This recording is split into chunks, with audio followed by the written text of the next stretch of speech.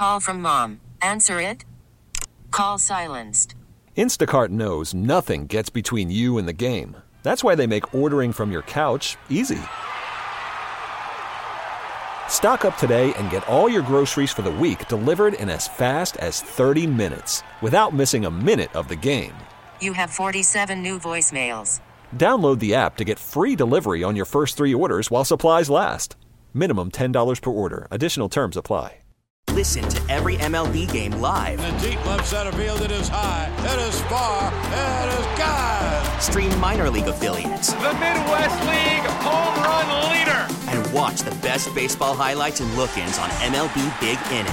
MLB At Bat is your all-in-one live baseball subscription for only $3.99 per month. Deep left field, it's gonna go. Alvarez ties the game. Subscribe to At Bat within the MLB app today. Major League Baseball trademarks used with permission. This is WWJ All Local. The bomb threat interrupted service at a Detroit church, once home to the late Reverend Charles Adams. WWJ's Charlie Langton joins us live with more. Charlie. Yeah, Jackie, there'll be extra security today and for future services. This incident happened yesterday morning about 7:30. They were almost done at the Hartford Baptist Church with the 7:30 service. That's, by the way, near the Lodge and 7 Mile on the west side. Someone then called in a bomb threat. Security at the church immediately evacuated the church, which did have a heavy turnout, as you mentioned, because this was the first service since the death of longtime Hartford pastor Charles G. Adams. Now, Detroit police arrived. They cleared the church for bombs and allowed services to continue at the next scheduled, which was 11 a.m. However, while police was there, they found a body in a vehicle.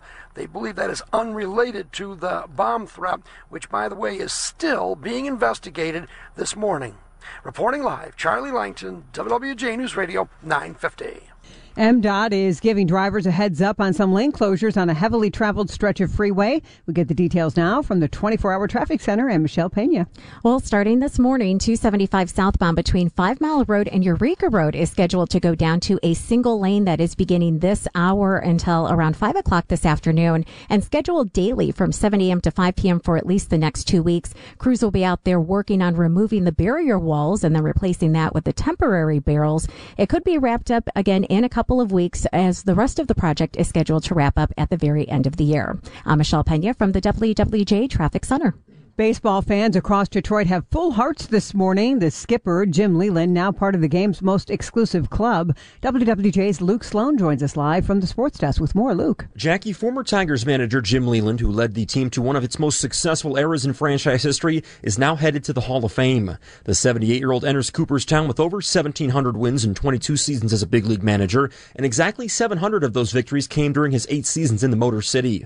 Leyland also led the Tigers to 2 American League titles and 3 Central Division crowns. He says there's simply no shortage of words on how much this means to him. Well, I just like to say how flattered I am, how proud I am. It's the highest honor you can get in our business, and I'm just thrilled, excited, prized, flattered. All those words come into play when you think about this. So very excited about it. Very happy evenings for me and my family. Now, Jackie, Leyland was voted into Cooperstown by the 16-member Contemporary Era Committee. He won the World Series in '97 as manager of the Florida Marlins, also leading the Pirates and Rockies in his career. He says he never thought this would happen ever, but now it did. Congratulations, Jim Leyland, the skipper. Reporting live, Luke Sloan, WWJ News Radio 950. Meantime, Detroit Lions fans in New Orleans celebrating another win. Detroit beating the Saints 33-28 to go 9-3 for the first time in 61 years. Here's head coach Dan Campbell. I love the way we came out early in this game, and and then they made some adjustments. Then we had to make some adjustments, and I was proud of our defense getting 2 takeaways. I thought Sam Laporta, man, was huge today for us. I thought he was he really made some huge plays. I thought we did a great job taking care of the football. Got 2 takeaways on defense. That's got to be our recipe. It was a big day for tight end Sam Laporta. He has 7 games now with 5 or more receptions this season, tied for the second most a rookie tight end has ever produced in NFL history. The Lions play the Bears on the road next weekend at Soldier Field.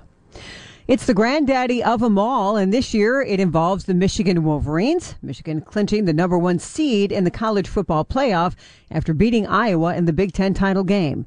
The Wolverines now will move on to play the fourth seed Alabama in the Rose Bowl on New Year's Day.